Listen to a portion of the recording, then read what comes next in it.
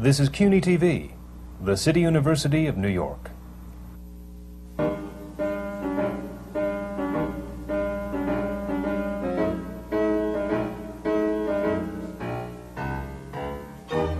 City University Television presents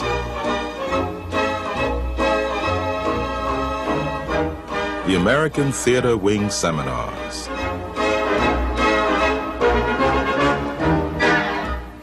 Working in the theater.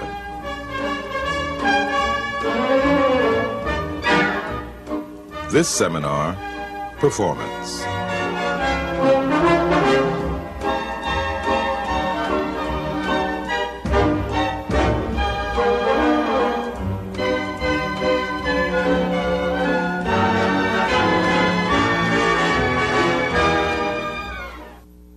These seminars are coming to you from the Graduate Center of the City University of New York, located on 42nd Street, right in the heart of the Theater District. It's where Broadway, Off-Broadway, and Off-Broadway meet.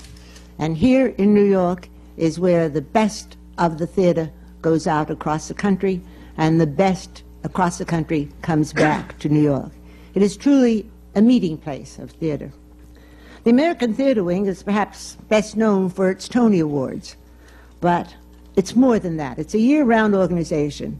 It's an organization that provides seminars such as this on working the theater, where the most talented, the most experienced give of their time and their energies to share their knowledge, not only with each other, but with students and with people across the country. I'm Isabel Stevenson. I'm president of the American Theater Wing, and part, again, of our all-year-round programs is our Saturday Theater for Children. Once more, a theater-supported community project.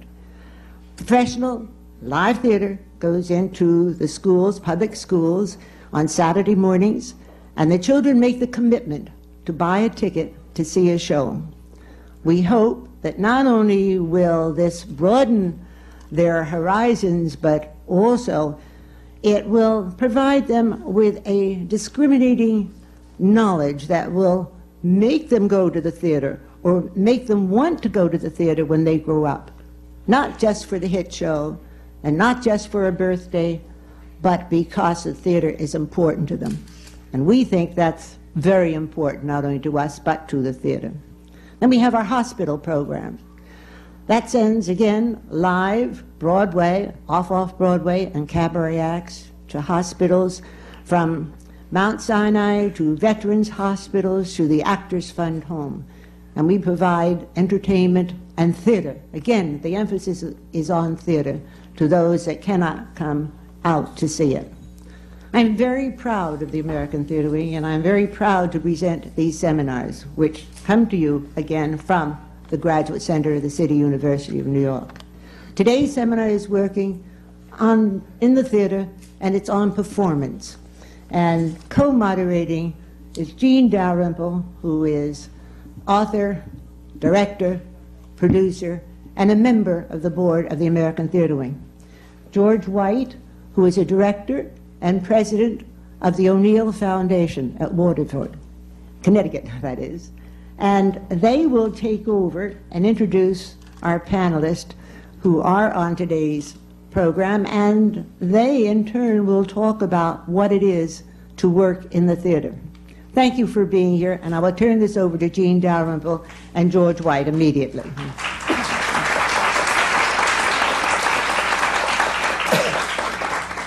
Thank you, Isabel. I'll begin by introducing the gentleman at my far left, who is an old friend of mine and very beloved amongst theater people. He's from Great Britain, and he represents many of Great Britain's wonderful artists. We have known him in that guise for many, many years. His name is Lionel Larner, and right next to him is a young star, Matthew Broderick, who is now in his new great big wonderful hit. He's playing the same character as he played in Brighton Beach memoirs, except that he's older now. And he's in Biloxi Blues, which is when he went into the Army. And it's very amusing and very lovely. Of course, they were both smash hits, but then when Neil Simon can't write anything else, I guess. And right next to me is a very dear old friend, Jim Dale, and I'm sure you've seen him in all the wonderful things he's done. I always remember his Capino some years ago, where amongst other remarkable things that he did, he ran across the backs of the orchestra chairs. I never could figure out how he managed that, but then of course when he was in Barnum, he learned how to walk on a tightrope. So I guess that was just training. And now he's in that perfectly wonderful hit, Joe Egg, Jim Dale. And now, if you'd like to begin with that. All right, thank you. I would like to introduce, on my right, three marvelous actors, and perhaps preface this a little bit by a story. I hope that after today, we'll have a different idea of the actor's mindset, which is best perhaps summed up by a famous apocryphal story, maybe not apocryphal, about Will Kemp, who played all of Shakespeare's comedians and character roles, and was known for instance, the gravedigger in Hamlet and this sort of thing. And he met a fellow actor coming out of the Mermaid Tavern who asked him, "What are you doing now, Will?" And he said, "Oh, I'm in a new play by Will Shakespeare." He said, "Oh, really? What's it about?" And he said, "Oh, it's about this gravedigger who meets the prince." So perhaps we will get a little bit beyond that, I think, with these marvelous performers today. On my far right is Rosemary Harris, who, on both sides of the pond, as they say, has lit up our theaters, having begun in the theater with Morse Hart's Climate of Eden, and a West End debut in The 7-Year Itch. Also went on to help Ellis Rabb form the APA in 1960, and is currently appearing on Broadway in Pack of Lies. And between those years are many, many marvelous and famous landmark, if you will, performances. Next to her is a young man who is a graduate of the Yale School of Drama and a member of the Yale Rep, who is currently seen in where he created a role at Yale of Levy in Ma Rainey's Black Bottom. He appeared in Miss Julie in Atlanta and did the world premiere production of Ionesco's Man with Bags in Baltimore, and that is Charles Dutton. And on my immediate right is, of course, I wonder why they put it here because of my O'Neill connection, but anyway, a word from my sponsor. It's Glenda Jackson, who, again, on both sides of the Atlantic, has made theater history, being, a lot of people remember Marat Sade, which she worked with Peter Brook, and, of course, the 2 Academy Awards that she has to her credit, both from Women in Love and Touch of Class, and is currently Nina leads in, of course, Strange Interlude. So that is our panel for the day, and it's nice to be in such illustrious company. Mm-hmm. And I think that, as usual, we'll begin way over there with Rosemary Harris and ask her how she began in this remarkable career. Oh, dear. From the very beginning? From the very beginning. Sure. You can skip. Oh, dear. Well, I'll make it very brief, I hope. My first performance that I remember giving, I probably gave some earlier than this, but I was 4 years old. And I played the Queen in the Dance of the Seven Veils. It was in a production that my sister produced. She was 12 and she played Salome, of course. She had the better role. Mine was a non-speaking part, but it was a wonderful part. One should never denigrate non-speaking roles, I realized, because there's a moment when my sister was about to remove the 7th living room curtain. And, the king was sitting on his throne. He was also 12. And on the record, it said the veil was about to come off and the queen came walking in. And that was my cue to come in. And I can remember it very, very distinctly as if it was yesterday. And all I had to do was to walk with my crown on and my train and right across the stage, well, some sort of stage, I don't know what it was, turn around and with great disdain walk out again. So that was my early beginning. But when did you really want to become a professional? Well, that sort of happened gradually. I didn't think I wanted to be an actress. I knew I wanted to act. Again, my older sister, who was always 8 years ahead of me, went to RADA, which is a training school in England. And I was a serious little 11-year-old, and I used to see all these long-haired, bohemian young men and women come to the house who were RADA students, and I looked at them rather disparagingly, and I thought, I don't think I want to grow up and be one of those. And they seemed awfully flighty and not practice serious. And so I thought, I don't think I want to be one of those. But I knew I wanted to act. And somehow, when I started acting, I found that actors were anything but like that. They were very hard-working, dedicated people. There wasn't time to be flighty or anything, or to pose or do anything. You just did your hard work and got on with it. Well, what did you do about it? What did you do about it? I'm sorry, I've lost my voice. Well, I went in the opposite direction. I tried everything I could not to be an actress. I started training as a nurse. And I decided, I wanted a career, but I decided that nursing, the more of a career you had, the less nursing you actually did. You ended up pushing a pen in an office somewhere, and you weren't on the one-to-one basis with a human being. So I decided not to do that, and then I was going to be a physiotherapist, because I thought you could only do physiotherapy on a one-to-one basis. You can't do that sitting behind a desk. But that was rather expensive, and I didn't have the funds. And that was when my older sister, who had since retired and was raising a family, said, well, come on, you've always liked acting. Why don't you go on the stage? And I said, oh, no, I can't. And she said, oh, yes, you can. You know, sure you can. I said, no, I can't. So I finally wrote. There was a small repertory company in my hometown of Bognor Regis, which is a small south coast town in England. And there was a little company on the pier, and a man ran it, and I wrote to him, and I said, I remember the letter very well, I said, before I wasted time and money on an academical training, perhaps he could see me, I didn't even know the word audition, but and tell me if I had any ability. And I dressed for the part, and I wanted to show I was very serious, and I went into the local bookshop, and I bought a book on psychology, which I put on the top of my shopping basket.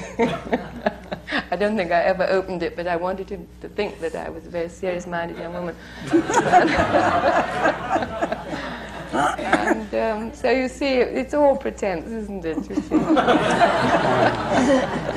If I may, I wonder if you have analyzed, or since you said you wanted to go into nursing originally, whether the corollary, the basic mindset, which is that of interest in human beings, and physiotherapy, and all of those things that go into the actor's mental furniture, if you will, yes, might indeed relate there. It intrigues me when you said that, because so often, obviously, the actor's study is certainly mankind. It's not molecular biology necessarily. right. If you found that, have you ever analyzed that as being, or thought that perhaps the same mindset that brought you to nursing then brought you on to acting? I think it's possible.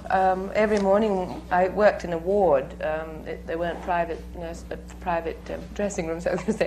Private, what are they called? Rooms.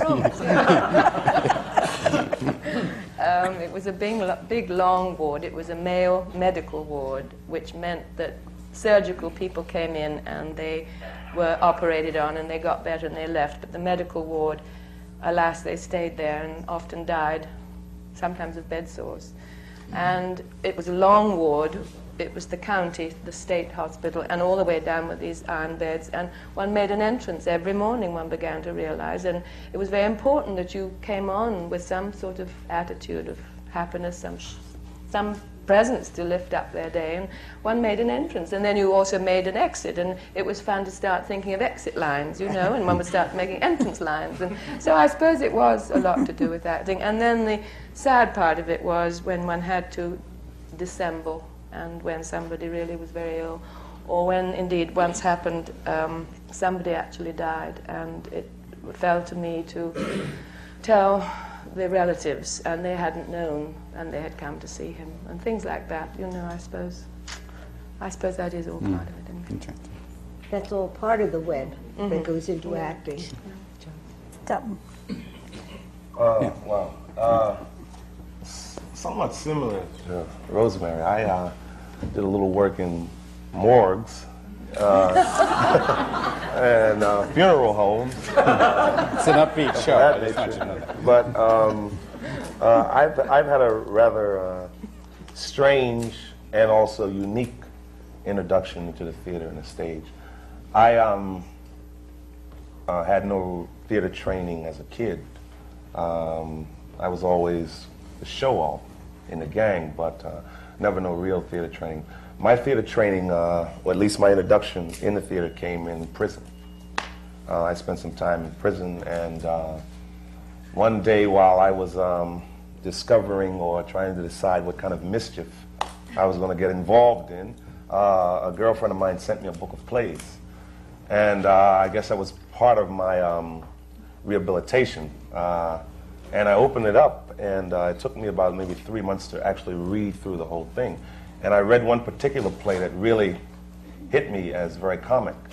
And I got together with a group of the inmates, and we formed a drama group inside the prison. We had a captive audience, needless to say, so it worked pretty well.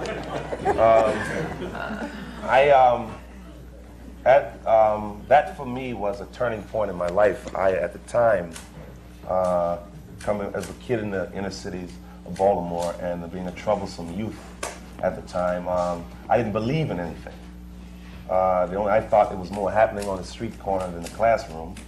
And my introduction to theater that way, I began to read other plays, and so I became more or less a hermit inside the prison, and just reading Shakespeare and other classic literature. Finally, I was released after 7.5 years, and I enrolled in undergrad school in Baltimore, and I studied theater there. And I met a man by the name of Paul Berman, who was very instrumental in guiding me through my early years of theater training. And I got involved in the world premiere of Eugenia Ionesco's play, Man with Bags, in Baltimore. And I sort of stumbled on things. Until I went to the Yale School of Drama, I had no aspirations of coming to New York. I remember it was a CETA program still in effect before all these programs were taken away, and I wrote myself a $25,000 a year job teaching kids theater skills after school, so-called incorrigible high school kids. And so I was satisfied to stay in Baltimore and do some local theater and teach kids. And finally, it was suggested I try to apply to the Yale School of Drama. At the time, I was reluctant because I said, well, an ex-convict, et cetera, and I'm not going to be accepted there. And I went up on the train thinking, oh, God, I've spent my $45, an application, and I'm going to take a long ride back. And a couple of weeks later, I was accepted into the school. And needless to say, that's the greatest theater experience that you could have in a lifetime, those 3 years at the Yale School of Drama. Getting out and coming to New York, it's been a little scary at times, a little intimidating, a lot of fun. I also was an amateur boxer, and in a strange way, I relate acting to boxing. Particularly in Act 2 in Ma Rainey, when I'm totally exhausted, I'll say one more round. One more round, and it's over with. If I can go all out this last round, I'll win the fight tonight. And that's when you need it in that second act. Yeah, Yes. Do you remember what the play was? The first play? It was a play called Day of Absence by Douglas Turner Ward. A very funny play. We took the biggest, baddest, roughest guys in the prison and had them play the women. So And I became a despot. I was the director, and I starred in it. And so, of course, a lot of inmates were wanting to get in because the prison authorities were bringing in women, you know. And, of course, I know you can get in, you can't. Yeah, you can. Yeah. But it was, I mean, the sad thing, when I look back on it now, the sad thing is that it was maybe 12 or 14 guys who were all in the group, and a lot of raw talent. And it was interesting. I remember when we all started getting out at different periods, and then seeing some of the guys when I got out, and some were still involved in it, and some weren't. But then the sad thing, the recidivism rate of, you know, the release and going back into prison, I'd say 85% are back in, you know. I just was fortunate enough to graduate mentally from that scene and decided to turn my life around. Here I am. That's interesting. I noticed that recently there's been a lot of prison performing arts, and I think it has paid off. Also, just parenthetically, the idea of boxing does not somehow seem so foreign, because boxing, in a sense, is an evolution of fencing, which is timing, Right. Playing to the other person's rhythms, which is part of the actor's art as well. So it does seem to relate. I was glad you spoke of Paul Berman down there. He's a wonderful man. He directed an Ionesco play for me Oh, you did? here in New York. Variations on the same theme? That's right, Oh, yes. okay. Glenda Jackson, how did you... Well, I think I slid into it out of boredom, actually.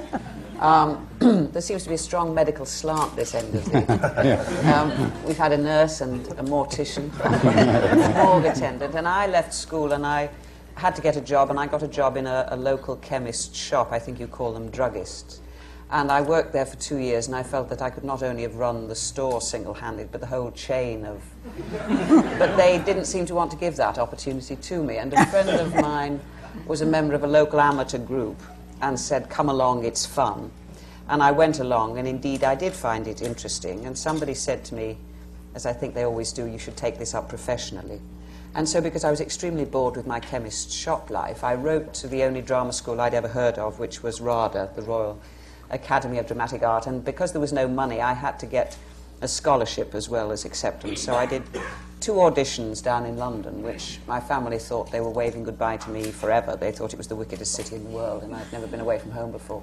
And I did indeed get a scholarship, and I got a grant from my local education authority, which covered the financial difficulties. And I was in London then training for 2 years to be an actress. And it wasn't remarkable at the time, but I suppose it is always the benefit of hindsight. It is remarkable looking back now, that it was the first time I'd ever been with a group of pretty much the same age people, all who were interested in the same thing. And it was, I realise now, a very valuable experience, because the lesson that I learnt then, and which I think is the most valuable one, is that actors are their own instrument. You're as good as you make yourself be. I mean, we don't have violins or basses or anything external.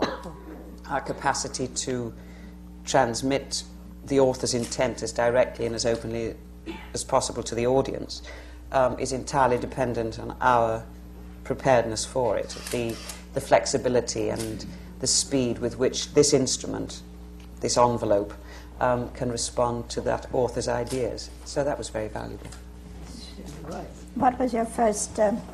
My very first professional job was in a rep on the south coast of England, a place called Worthing, which is Brighton's poor relation, in separate tables.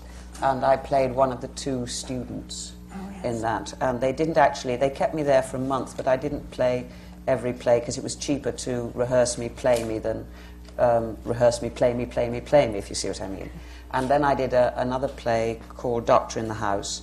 And then I went off and did a round of reps, really, all over England, which was more, I think, out of work than in work for about 8 years. And I went to every audition for every major company and never ever got a job. I don't think I ever got a job through an audition in my life. And eventually, by a variety of extraordinary accidents, was taken on by Peter Brook for what became known eventually as the Theatre of Cruelty, And from that, that small group of 12 actors were co-opted into the Royal Shakespeare Company proper. And that led to the Marat/Sade, and then I was in the happy position of being asked for, as opposed to having always to pursue work.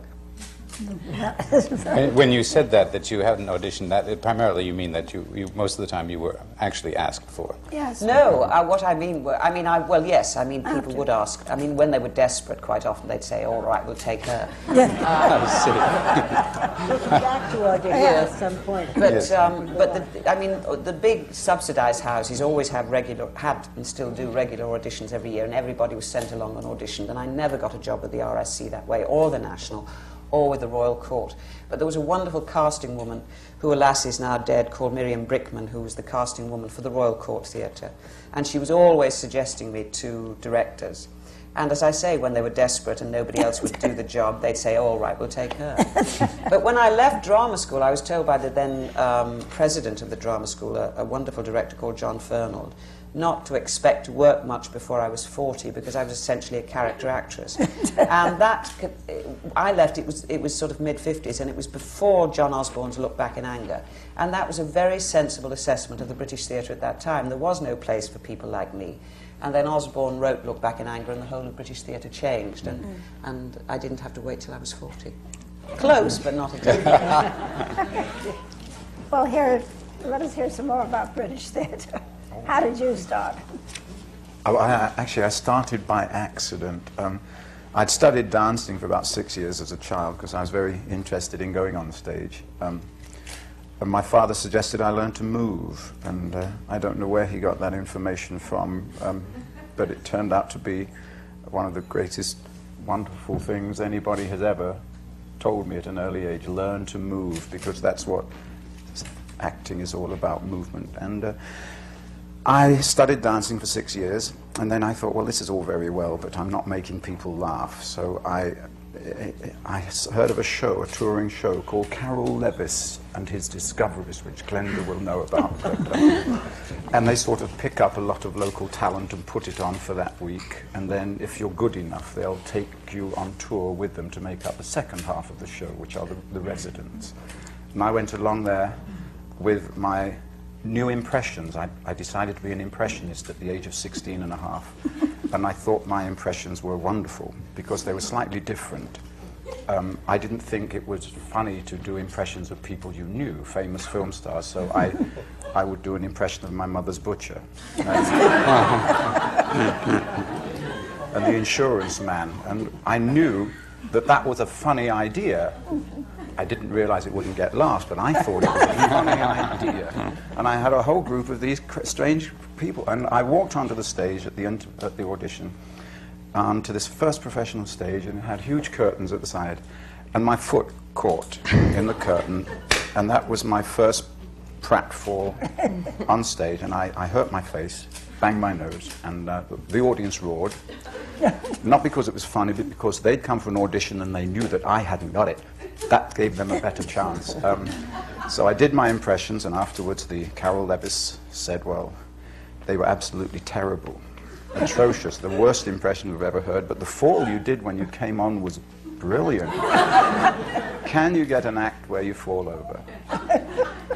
At the age of 16, you want an act where you fall over? I'll give you an act where you fall over. So that evening I went back with a 9-minute act where I fell over.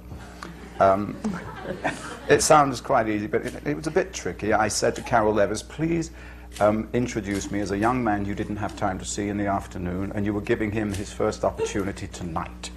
And then as you introduced my name, which was Jim Smith in those days. Wonderful. Smith. When you announce my name, you'll hear shouting in the wings. It'll be me saying, no, I can't, I don't want to, and then scuffle, scuffle, scuffle, and I've got 4 stagehands who are going to throw me on. And he said, and that is your entrance? I said, yes, I'll probably, hopefully land center stage, and then you can walk off and I'll take it from there. Well, you know, I did. I landed center stage. It was 2.5 somersaults through the air. Terrible. I was in agony. But the audience loved it. There was this nut on the floor standing up and now couldn't get away. He had a captive audience. And I did a 4 or 5 minute act. I was innocent. I was young. I couldn't use any blue material. I had to rely upon very clean jokes. which not many people appreciate. Especially, see, this was this music hall, but not like your vaudeville. It was music hall, solo acts going around the country. And I joined Carol Levis, and I toured with him as one of the young juvenile comedians. And every Friday they had auditions. 200 or 300 local people would come along, all desperately eager to become part of the resident. And I would sit at the back like this, hoping that there wouldn't be a young 16-and-a-half-year-old tumbler, because I would be out.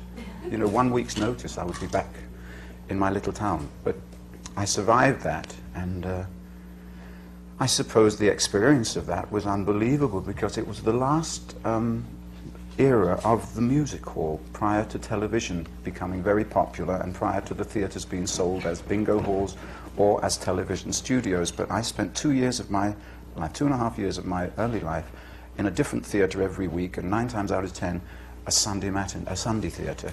So the experience of working the same material to various different audiences throughout the British Isles made me realize that audiences think differently, audiences behave differently, and it was unbelievable the amount of experience that I was able to draw on in later years, purely from those 2.5 years as a young comic. Extremely important. Yeah. Matthew.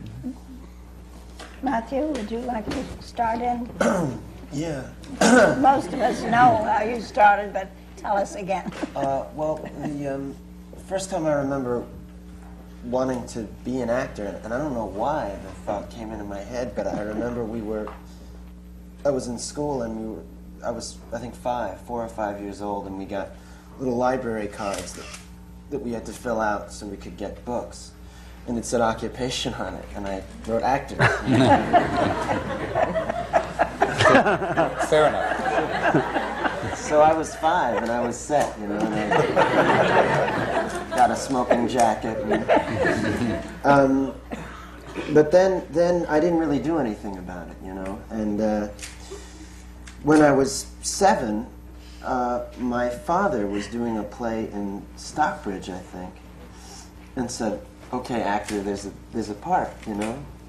And just the idea of actually doing it was so unbelievably terrifying to me that I cried right on the phone. I mean, just screaming. And stayed away from the theater until I was 15. I mean, I was very, very afraid of it. And the high school I went because they had a good theater. But my whole first year there, I was too afraid to audition to use that theater. I mean, I didn't want to even go into the theater and audition. But the second year I was there, I had nothing to do, and I had to do it, and I auditioned for A Midsummer Night's Dream. And I got the part of Wall, you know? And I had the part, so I had to do it, and I made the costume, and I painted all the bricks on it. And I remember having this wonderful idea, and I went into the park across the street and clipped pieces of a bush and stapled them, so a vine growing on me. And so I started to think I'm pretty good, you know, because I thought of that. And I do remember a moment on stage while somebody else was talking and me thinking, I sort of like this. I remember that light when you're on the stage and it's dark around you and there's a light and there's a whole atmosphere. And I really very vividly remember my first experience with that. And I thought, I really like this. And I thought, you know, I think I would like to try and do it. And as I went through more of high school, I got worse and worse at high school and better at the theater. So my grades went really, and by the end, when other people were going to college, I said, I'm going to try and be an actor for a year. And if it doesn't work out, I will go to college. But thank God it worked out, so I didn't have to. Didn't your father have anything to do with this? Oh, yeah. Well, he offered me that part when I was 7. You know. He also, I mean, all through it was coming and watching every play and, you know, I think the reason I wanted to be an actor when I was 5 might have been because my you dad saw was. him, yeah. Why else would a 5-year-old want to be an actor? He was a wonderful actor. Yes, Yeah. Very active. And I would imagine growing up in that household, you must have at least heard shop talk. Well, yeah, and I used to travel with him through the country. I was terrified to be on the stage, but I loved being around it. I loved being backstage and talking to actors, and you can, on the road like that, when you're a little kid, you can sort of become their little puppy. Yeah.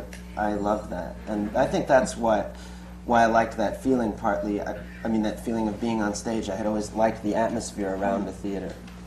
But I think when you were playing Wall and the light and all of that, you suddenly said, not I like this, but I can do this. Yeah, that too. Yes. Yeah. No, it's true, because at 15, you don't really think you can do anything. It's not necessarily true, actually. I mean, I know lots of people who like it, but they can't do it. But tell us about getting your first professional job. Well, my first professional job was... first really professional one was after I graduated from high school. I auditioned and got a movie called No Small Affair, and it was a leading part opposite Sally Field, directed by Martin Ritt. It's a pretty good way to start. Well, it's good and bad, because if you think of a 19-year-old suddenly in the lead of a big, expensive movie with that kind of pressure, was, I think, actually not such a good way to start. And as a matter of fact, 2 weeks into shooting, the director was ill and the whole production was canned.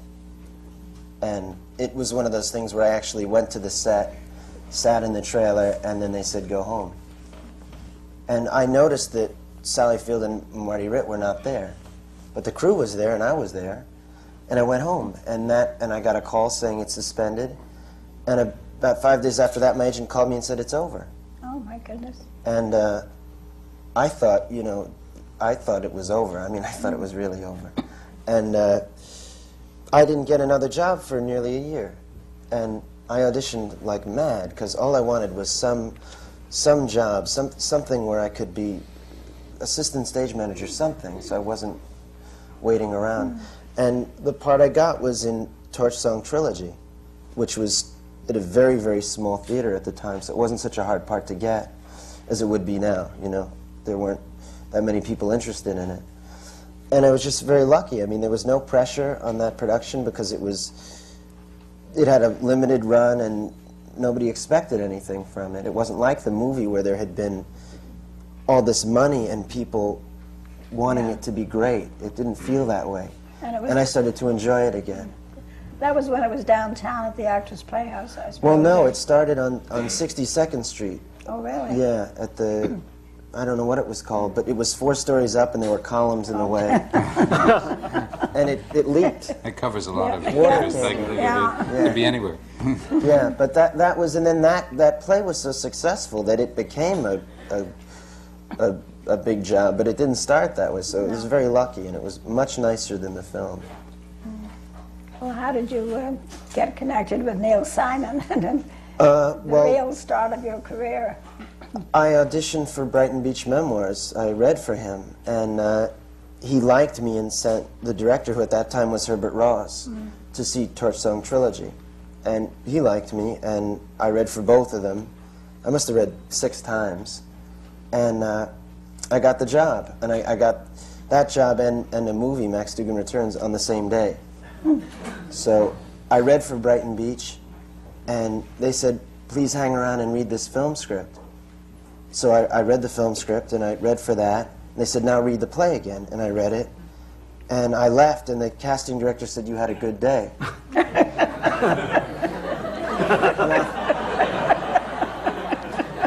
I had a feeling I had the film, and I said, you mean I got the film? And she said, no, you got them both. And I said, fine.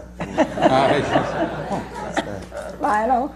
Oh, I wrote a letter to Otto Preminger when he came to England to make a movie of St. Joan, the one he did with Gene Seberg. And I wrote him a letter in which I said that I could type, drive, take shorthand, all of which were huge lies, and that if there was anything I could do to help while he was in England, I was assuming that he knew nothing about England and I knew all about England, that I would like to work for him. And to my utter amazement, he called and brought me to a very terrifying interview in a huge mansion on Park Avenue that was the house of Sir Alexander Corder. And Mr. Preminger was a very, very intimidating man, and we didn't really talk. He just looked at me for a very, very long time. And I was asked back to several of these interviews. The final one was conducted in a limousine while we drove around a part of London I wasn't familiar with at all, looking at huge mansions, with him asking me what I thought about them as a home to live in. They all looked perfectly suitable to me. Out of disgust, he threw me out in the middle of Belgravia, and then called up and told me I was hired. And I asked what I would be doing, and he said I would be the casting director.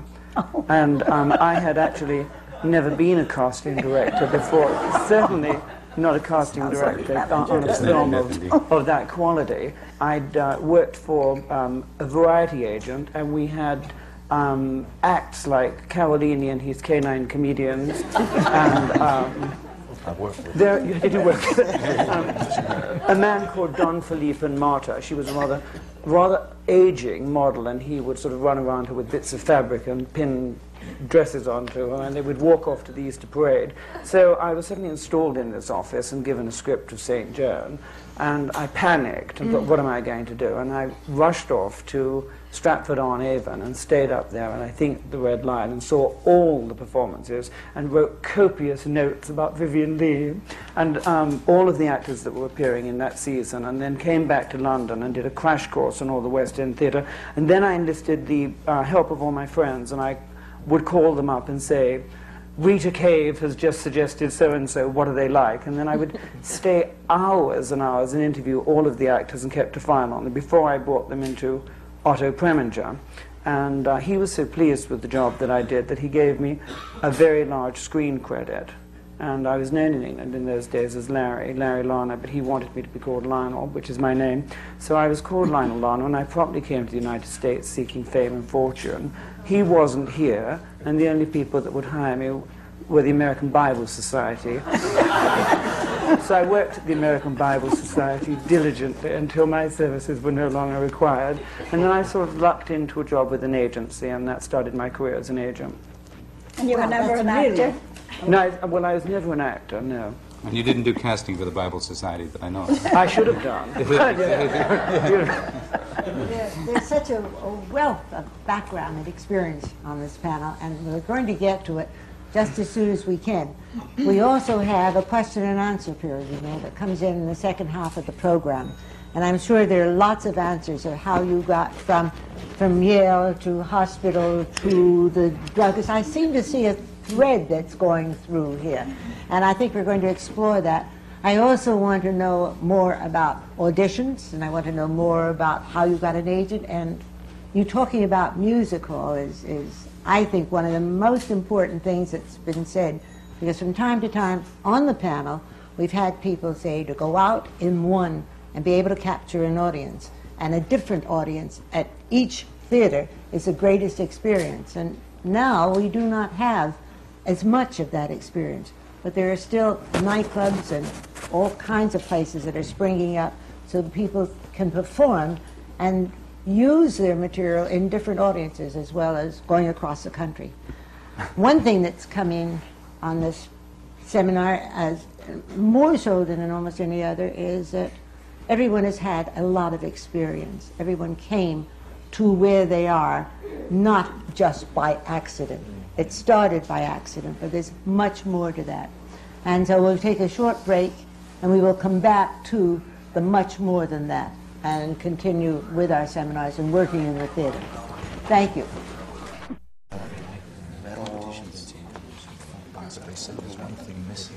We're back with the American Theater Wing seminars on working in the theater.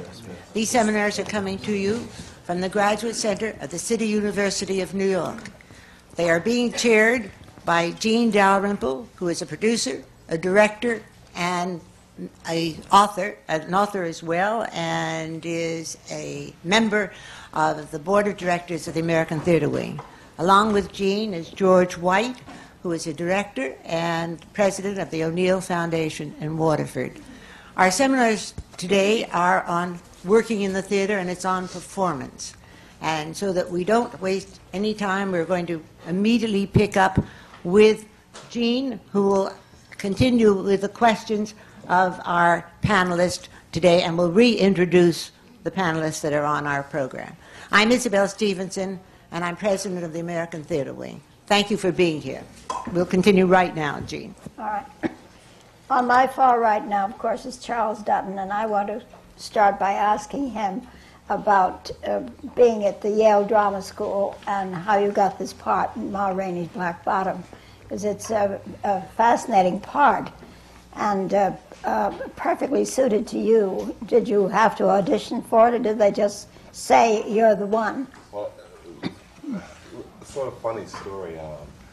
I remember in the summer of '81, Lloyd Richards asked me about coming to the Eugene O'Neill Playwrights Conference that summer. And being that I was a student at the time, I needed some money for the summer. And so I said, how much can you pay me? He said, well, $100 after 4 weeks. I said, Wait a minute, plus room and board. Plus room and board and food, Judge, right. I said, no, I have to get a summer job. So I didn't go in the summer of '81. The summer of '82, he said, would you like to work at the O'Neill this summer? I said, not for $100, you know. So he said, here, I want you to read a play. And I took the play home, and I got around to it a couple of days later. And after 10 pages, I went to his office and said, I would love to come up to the Eugene O'Neill Playwrights Conference this summer. And I was very fortunate to be involved in the first stage reading of the play. And it took nearly 20 months to get a production out of it. And then I had just graduated from Yale, and I came back to do... I had to audition for it, as everyone who was involved the first time in the stage reading. We all re-auditioned for the parts. I would like to think that my stamp was on it from the reading. But we re-auditioned, and Lloyd kept everyone on tenterhooks for a couple of days, waiting to hear would they go with actors or musicians.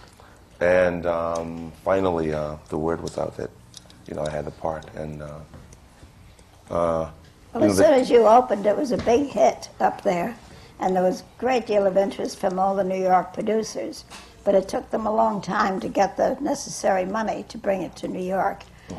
I knew something about it because I'm with the New Dramatists, and Mr. Wilson's a member of the New Dramatists. So, Glenda, you started to tell us something about your very early experiences, but tell us about some of your experiences in recent years. What would you like to know? I was theatrically speaking, dear.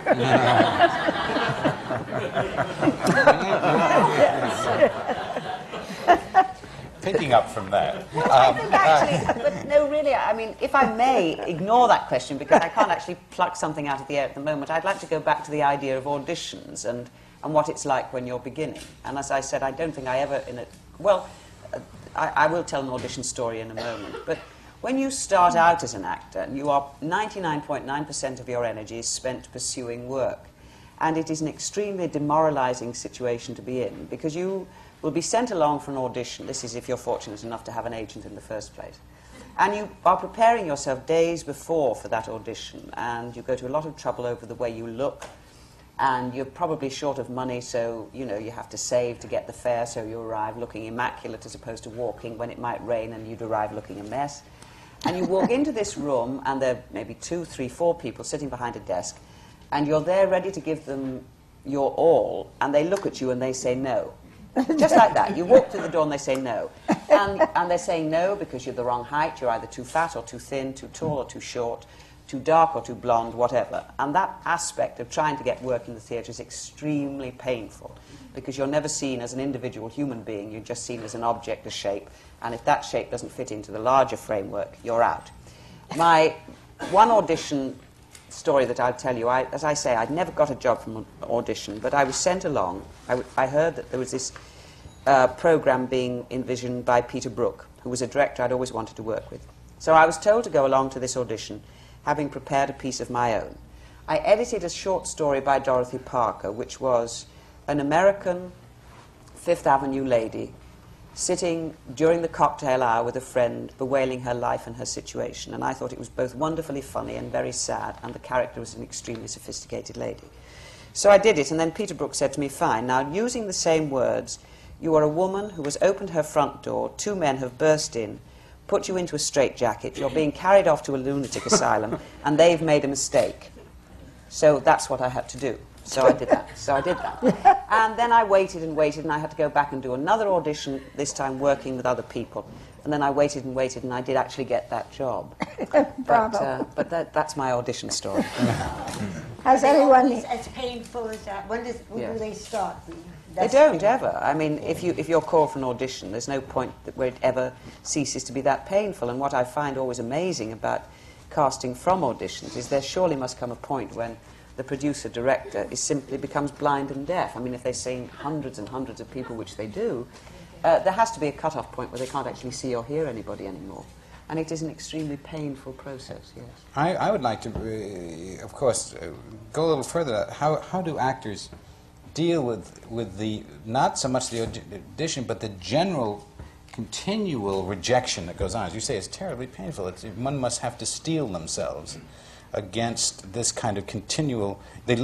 actors live with rejection, I think, day in and day out. Well, so do most human beings. I mean, I think the thing I would argue with you there is the steeling. I mean, in a sense of putting up shutters to protect yourself. You have to be able to simply bounce back. But if there's an area of you that is automatically cutting off some kind of experience in that way, that's really more damaging than not getting the job. Because that's the terrible paradox about acting. I mean, you have to be entirely vulnerable and entirely secure all the time. Right. And because if you're not that vulnerable, then you can't feel. If you can't feel, you can't express. And it's a very complex situation. I think that Frank Langella said very, very clearly on one of our seminars, in which he said, you must have a belief in yourself. Because just think, you come into the theater, you put on your makeup, and at 11:15 you're getting enormous applause and you're taking bows, and at 11:05 you're all alone in your dressing room and you're taking off the makeup and there's no one there and nothing else. So you must have this belief in yourself without stealing yourself. I think that's the important thing, that you do believe in what you're doing and you do believe in you. You're right. Does anyone of the panel want to ask any questions of Glenda about auditioning? They don't know about auditions anymore. Should I wear a tie? All that.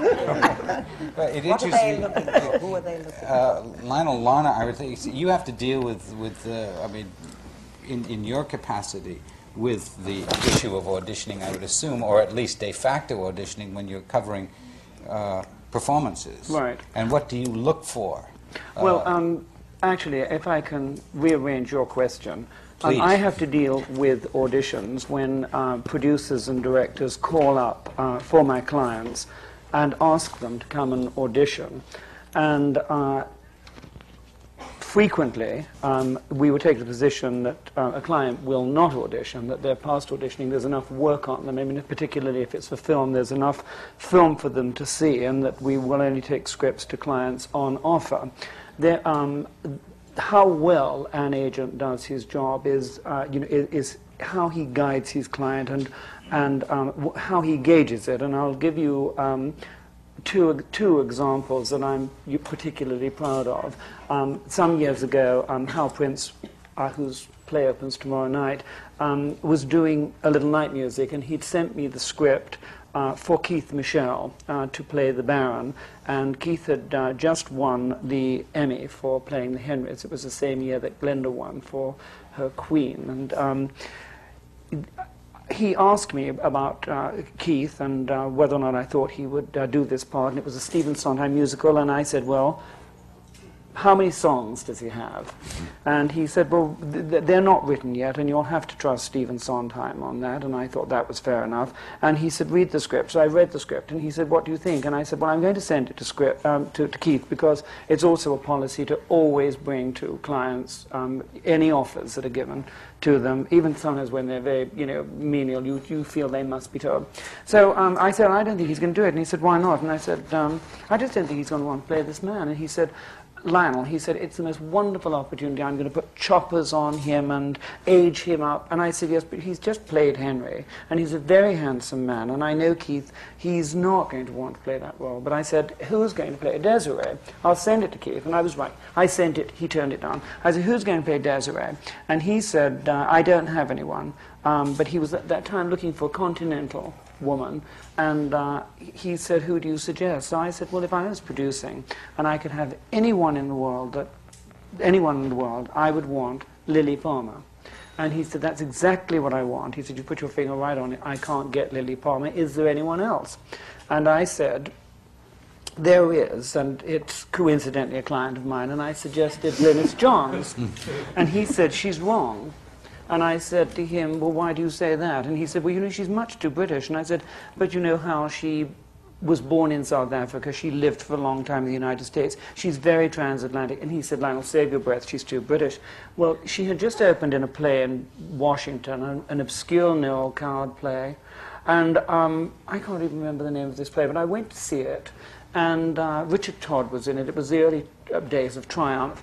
And she played a wonderful woman who manipulated men, and she was a cabaret singer, and she had illegitimate children, and everyone fell madly in love with her, and she looked wonderful in the costumes, and she had wonderful reviews. So I called Hal and told him about this and said, I'm going to send you the reviews. I don't want to go through all this bother if you promise me, unless you promise me you will read them. So he said, yes, I will read them. And he called me up, and to my absolute delight, he said, Lionel, obviously I must meet her and see her. So knowing how stringent Mr. Prince can be, and another gauge we have on how strong the interest in a client is if the producer will put his hand in his pocket. So I said, well, she's got to come in from Washington, so she'll have to fly in, and she'll have to stay overnight, and she'll stay at the Regency. And he said, yes, yes. So I thought, oh, he's really interested. So I called Glynis up. So I called Glynis up, and Glynis said to me, Lionel, in England, stars don't audition. Well, I was absolutely stunned, because I'd worked rather hard to get at this audition,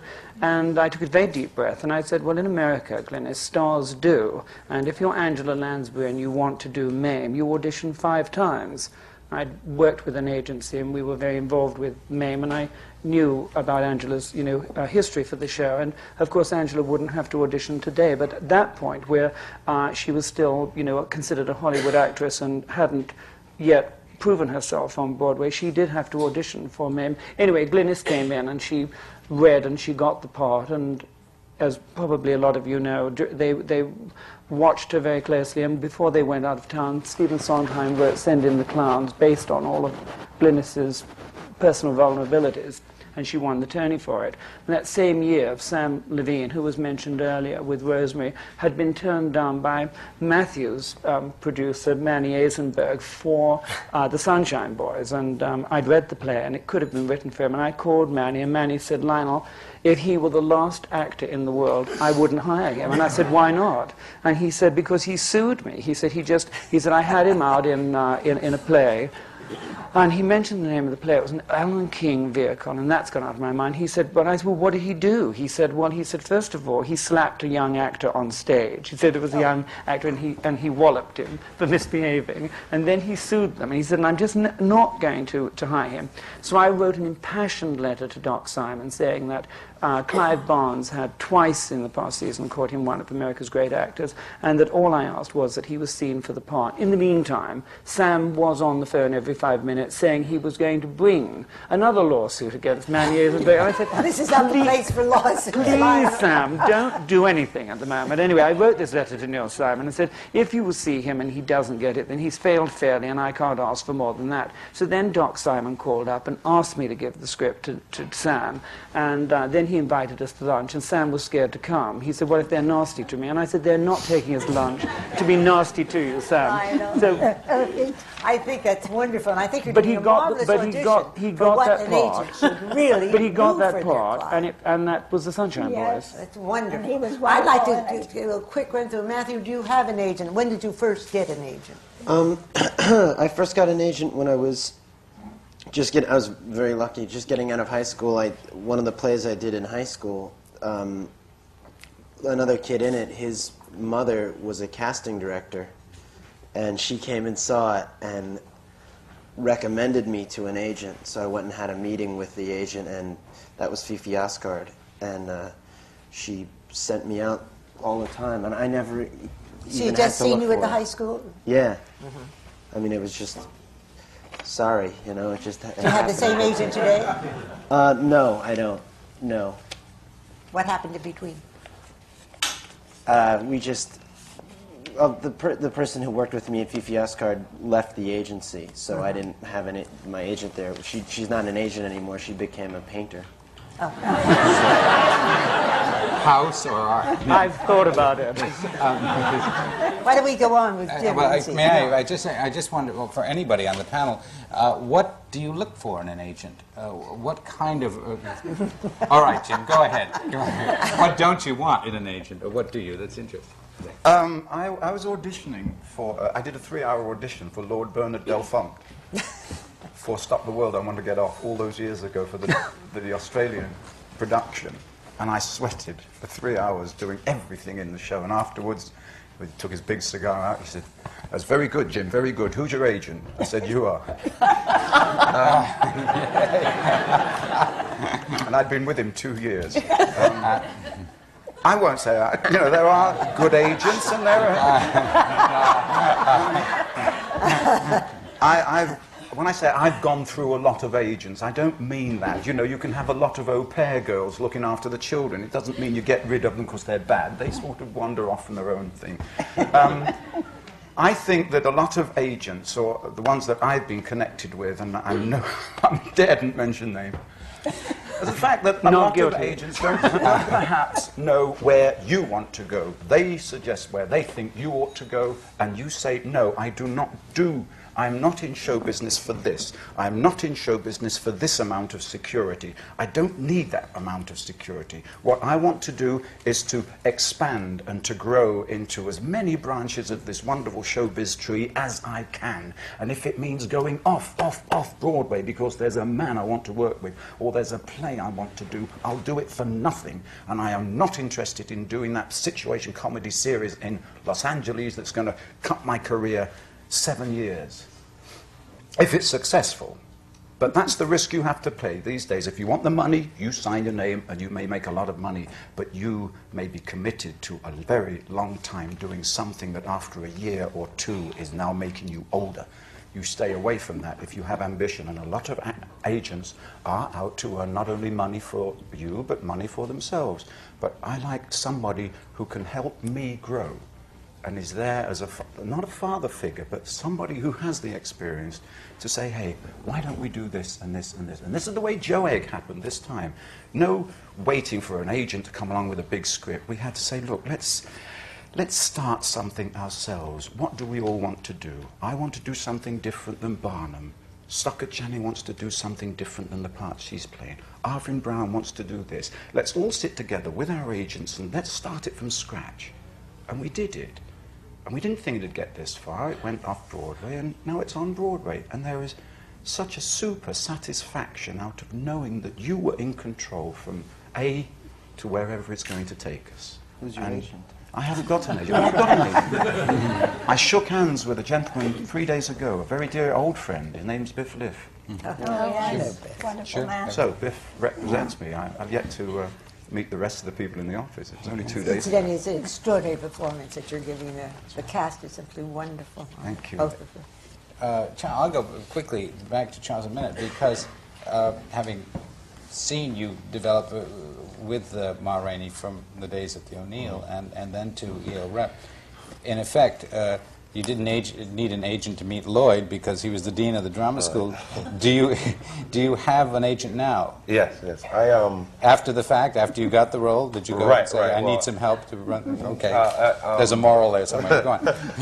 Well, one of the benefits of attending the Yale School of Drama is after the 3-year period and graduation, they have the league auditions where the schools that are involved, the League of Professional Theaters, are involved, and all the agents and the casting people and everyone comes in to watch. It's a madhouse. You get 2 or 3 minutes to do 2 scenes, and you go and you run out there and show your stuff, and then they put your name on a bulletin board. You know, William Morris wants to see you, and ICM wants you, and some people scream and shout when their name is not on the board. Others have their names on it 100 times and never get an agent. I had the interesting thing, I didn't sign with an agent until after Ma Rainey opened, and I signed with William Morris. And you know, you get the pros and cons of a big agency. Well, you'll get lost, you know, in a big agency. You'll just be another picture and resume. But they were interested in me right after the leagues, and they didn't want to sign me at that time because they said it was a right and wrong way to go into an agency that large. You could become just another picture and resume. If you're lucky to get some notoriety or some publicity and then come into the agency, then you have some momentum going for you. And fortunately that happened. And so the team that I worked with there, I'm satisfied with. And what Jim was saying about wanting to do what you want to do and having someone to express that too. It's interesting with Ma Rainey because I have a lot of offers that I've had to turn down, and some of it is stuff I wouldn't do, you know, but it is, the money is there. Mm-hmm. And they screen it out for me, and they realize and know now the kind of stuff that hopefully I'll be able to do. And so sometimes the junk is placed in a garbage can where it belongs, and the good stuff is offered, and sometimes I can't take the good stuff because of the play. Well, actually, William Morris is a marvelous place now, and it's really entered the 20th century. There was an old show business saying, which is no longer relevant, I will preface by saying that, which is the reason they couldn't find Patty Hearst for 2 years is that she was signed with William Morris. Right, I've heard that one. Glenda, does your agent do the things that you'd like him to do for you?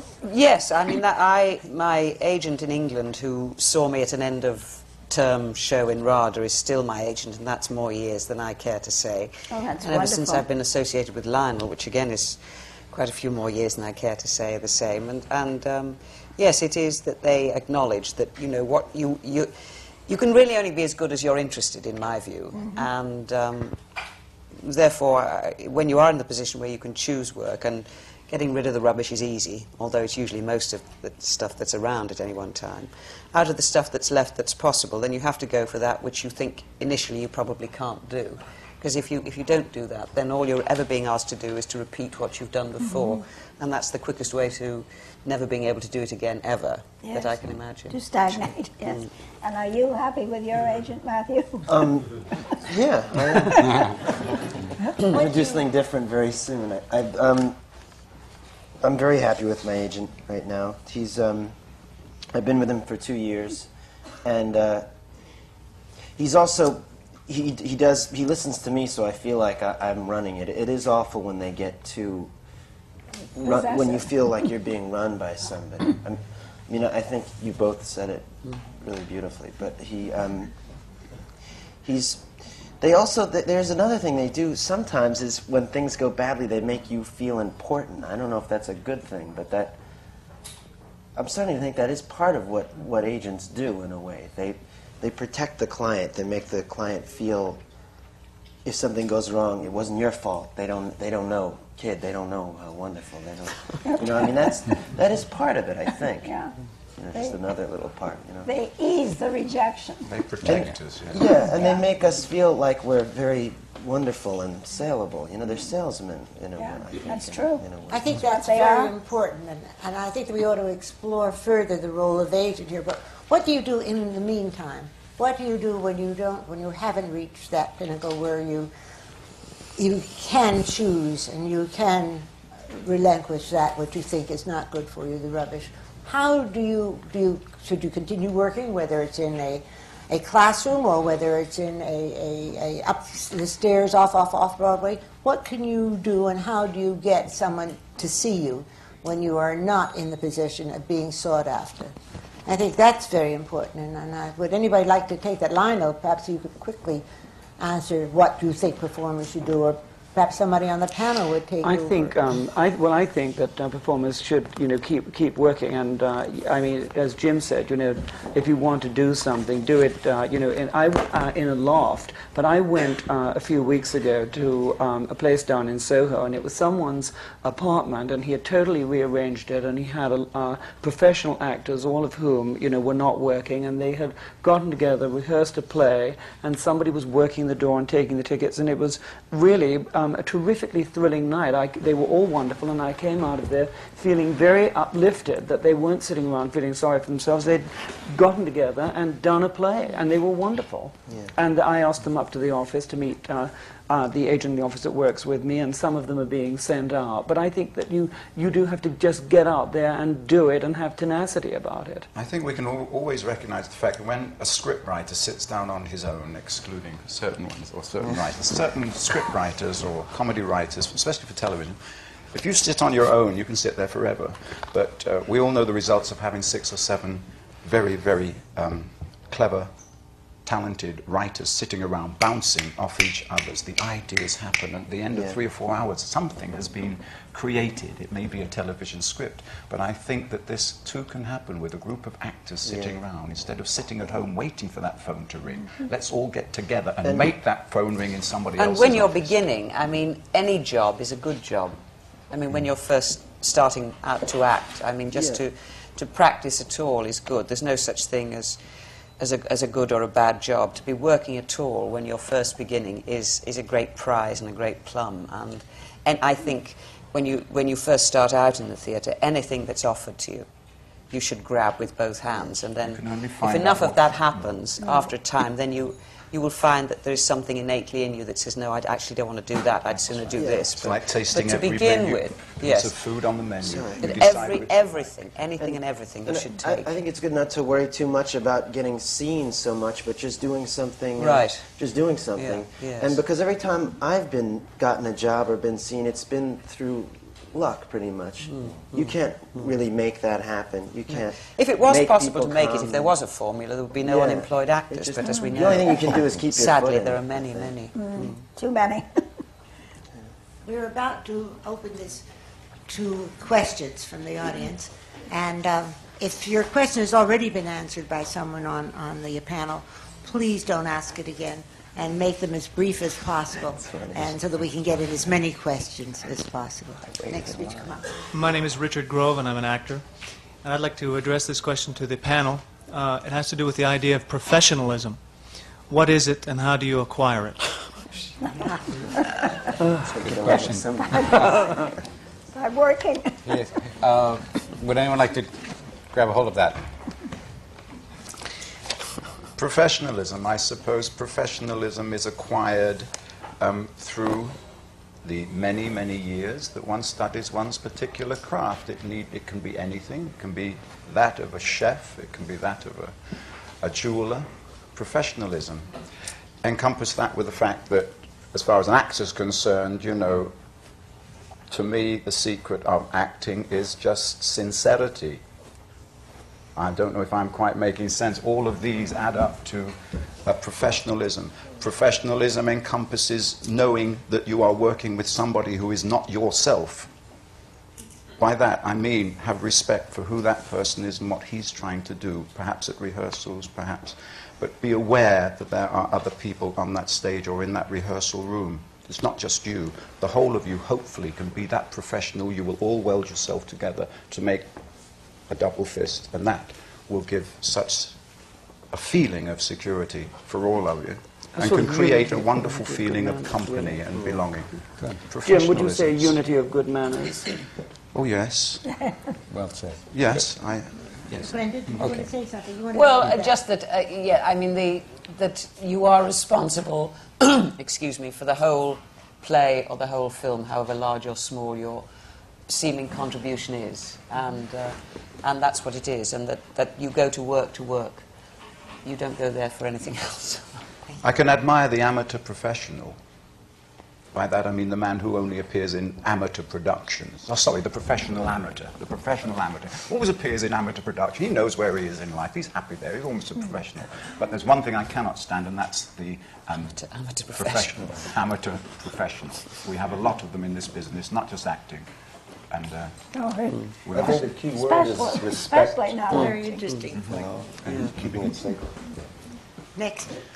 Hi, my name is Edwin Gore, and I'd like to address this question to Glenda Jackson.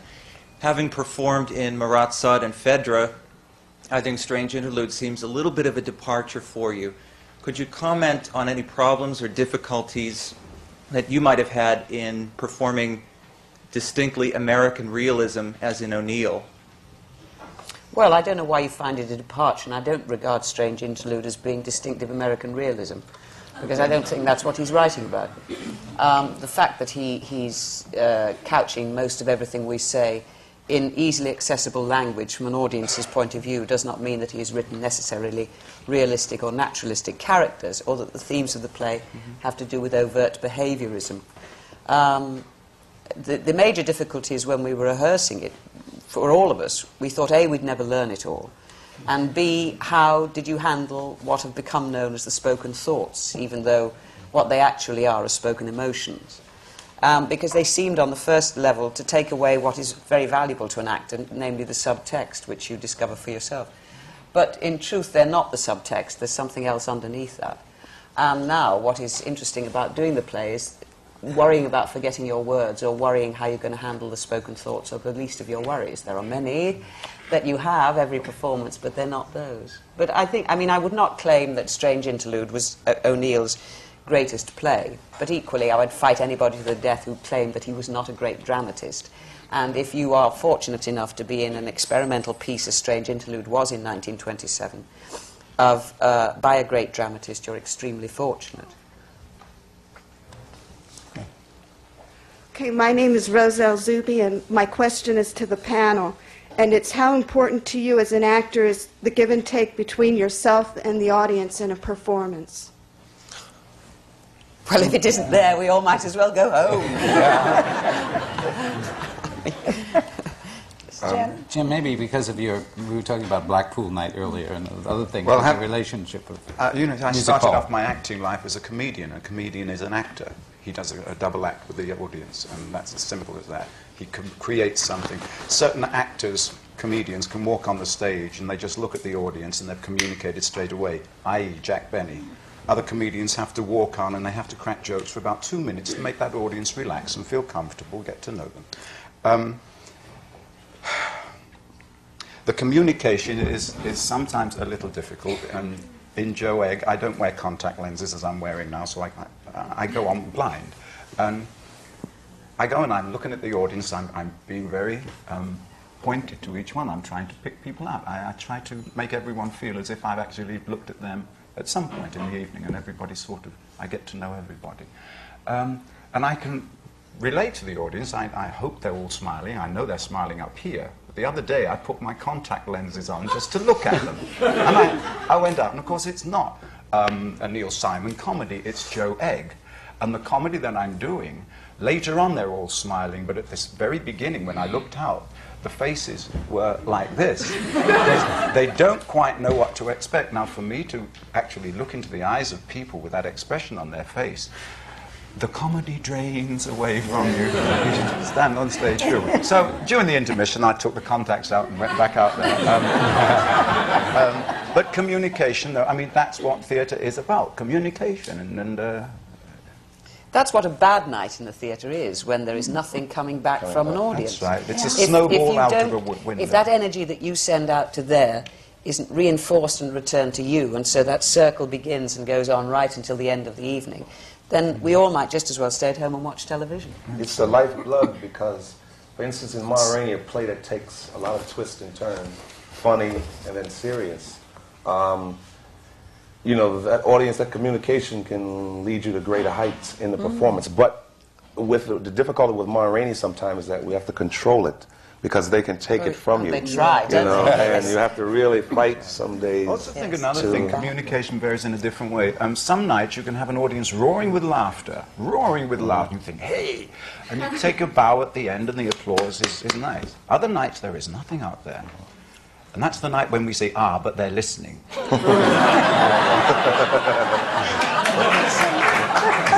And you have to say that. You can't come off the stage thinking we've died. Yes, but equally about that, I mean, sometimes they laugh and they're not listening. That's right. So, I mean, you've got that immediate sort of reaction then, but in fact you haven't communicated anything. That's right.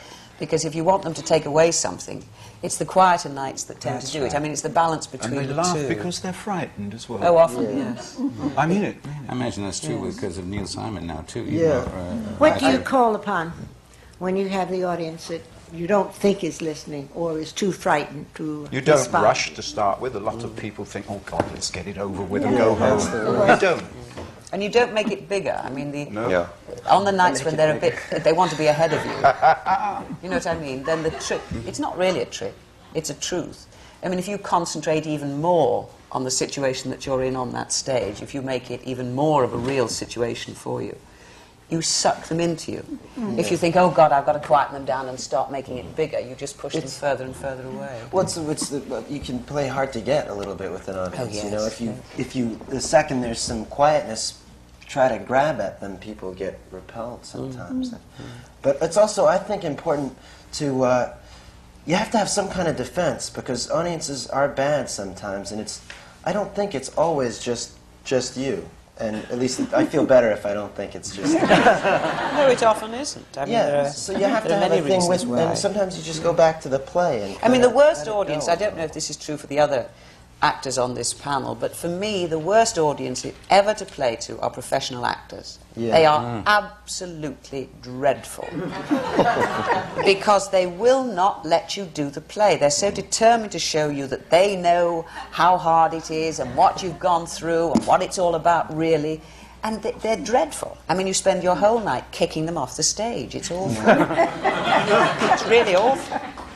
How many actors does it take to change a light bulb? You know? I don't know. How many? One to do it and 99 to say, I could have done that. Yeah, okay. There you Thank you. Would you like to? Hi, I'm Diane Cotton. I'm a student actor, and I was wondering, anybody that feels that they can answer it, any kind of advice that you could give to student actors who are trying to polish their craft and eventually break into the business, either in terms of the actor homework itself or in terms of the business aspect with agents or anything like that, anything that you've learned along the way that you could help us out with. I think almost everything that they've been saying would help you out a great deal. Where are you studying? Adelphi University in Garden City. Just keep studying, I would say, and keep seeing as much theater as possible. Does anybody want to add to that? Well, the best teacher is an audience, so it's a terrible double bind. I mean, you learn more by playing, but then how do you actually get the opportunity to play? But really, I mean, if you are given an opportunity to perform in front of anybody anywhere, take it. I mean, just take it. Yeah. Are you a comedian? You do have I just wondered, you got a banana sticking out your top pocket.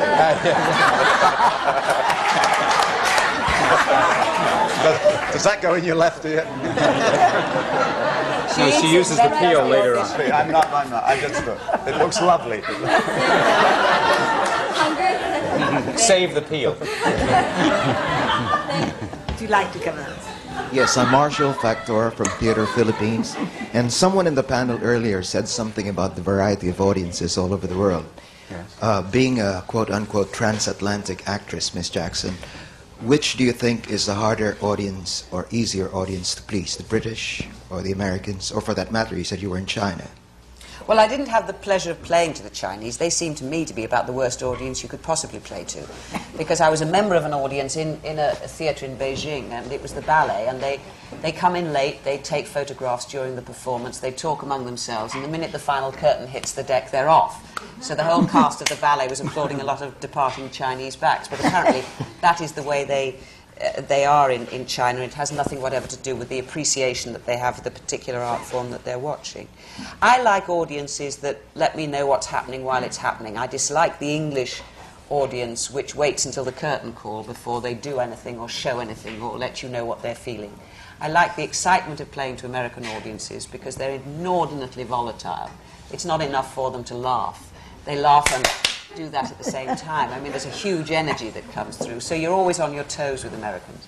But I think one of the most interesting audiences I ever played to was I took a play by Ibsen to Australia, and it was in Melbourne in 1974, and we got the reactions to that play then that it had on its very first performance ever. They were deeply, deeply shocked, morally offended by the play.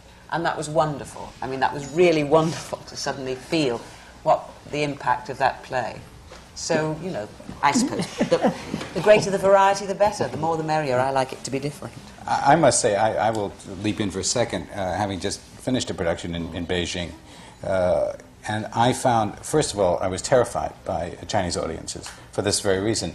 One has to realize that the last bus is at 11 o'clock. And if you're not on it, you've got to walk when you're doing miles. Anna Christie, you're saying, my God, it's better be out because you don't want them to leave. Right. But there is a tremendous challenge in that because if you've got them, you've got them. Oh, they're wonderful. And it's I mean, a wonderful audience this in that way. vast theatre was absolutely crammed. I mean, they were standing at the back. I mean, they love going to the theatre. I mean, there are wonderful people to play to. I'm sure this was a ballet, and so there were lots of things happening. But the Royal Ballet, we're going to be there the week after, and I said, please tell them it's not, you know, they don't like you. It's they're catching the last bus. That's right. And they bring drinks in and all of that. But it's really more like dealing with an audience at a sport. Which is fun, Yeah, and it's a challenge. I mean, I suppose in a way it's a bit like when they first did Shakespeare, you know, where they all were there Exactly. for a day and they ate oranges Sure. and talked among themselves Exactly and so. fought each other. It would be great. Is there anything like it in Europe? The countries of Europe? No, not really. No. Thank you. Hi, my name is Shirley Sargent, and I have a question to Glenda Jackson. Are new plays lacking today? If so, in what way? Well, new plays are always lacking. I mean, well, I say that. I mean, new good plays are always lacking. And I don't think that has changed markedly during my experience. I mean, the whole of British theatre, and in a way world theatre, was changed by one play, Look Back in Anger, which suddenly presented a whole new aspect, or rather a view of the world in theatrical terms, and that spread out throughout the entire world. And I think we're about ready for a new dramatist to suddenly shift the theatre for us all again. But I don't think one can dictate the arrival of creative change in that way. And if writers, really good writers, don't find the theatre interesting to work for, then that is the theatre's loss. There are always people writing plays, but good new plays are always very few and far between. Thank you. Interrupt this wonderful discussion. There's so much more to be said, but unfortunately we haven't time for it, and I just want to say that this is the American Theatre Wing Seminars on Working in the Theatre, coming to you from the Graduate Center of the City University of New York. And it's but one of the all-year-round programs of the American Theatre Wing, perhaps best known for the Tony Awards, which is, at this time, very, very important. But that really isn't the reason for the wing, and that really isn't all the things that go into making the American Theatre Wing the organization it is. We work with volunteers, and we need volunteers. Volunteers that can make a telephone call, that can book our acts into the hospital shows, that can help on these seminars, can type, and can do all the nitty-gritty things that one has to do at the office. I'm Isabel Stevenson. I'm president of the wing, and I want to thank this wonderful panel and our co-moderators, Jean Dalrymple and George White, for being with us today on Working in the Theater. This is a performance seminar, and the Playwright Play Script seminar follows. Equally important. Thank you for coming here, and I look forward to seeing you again.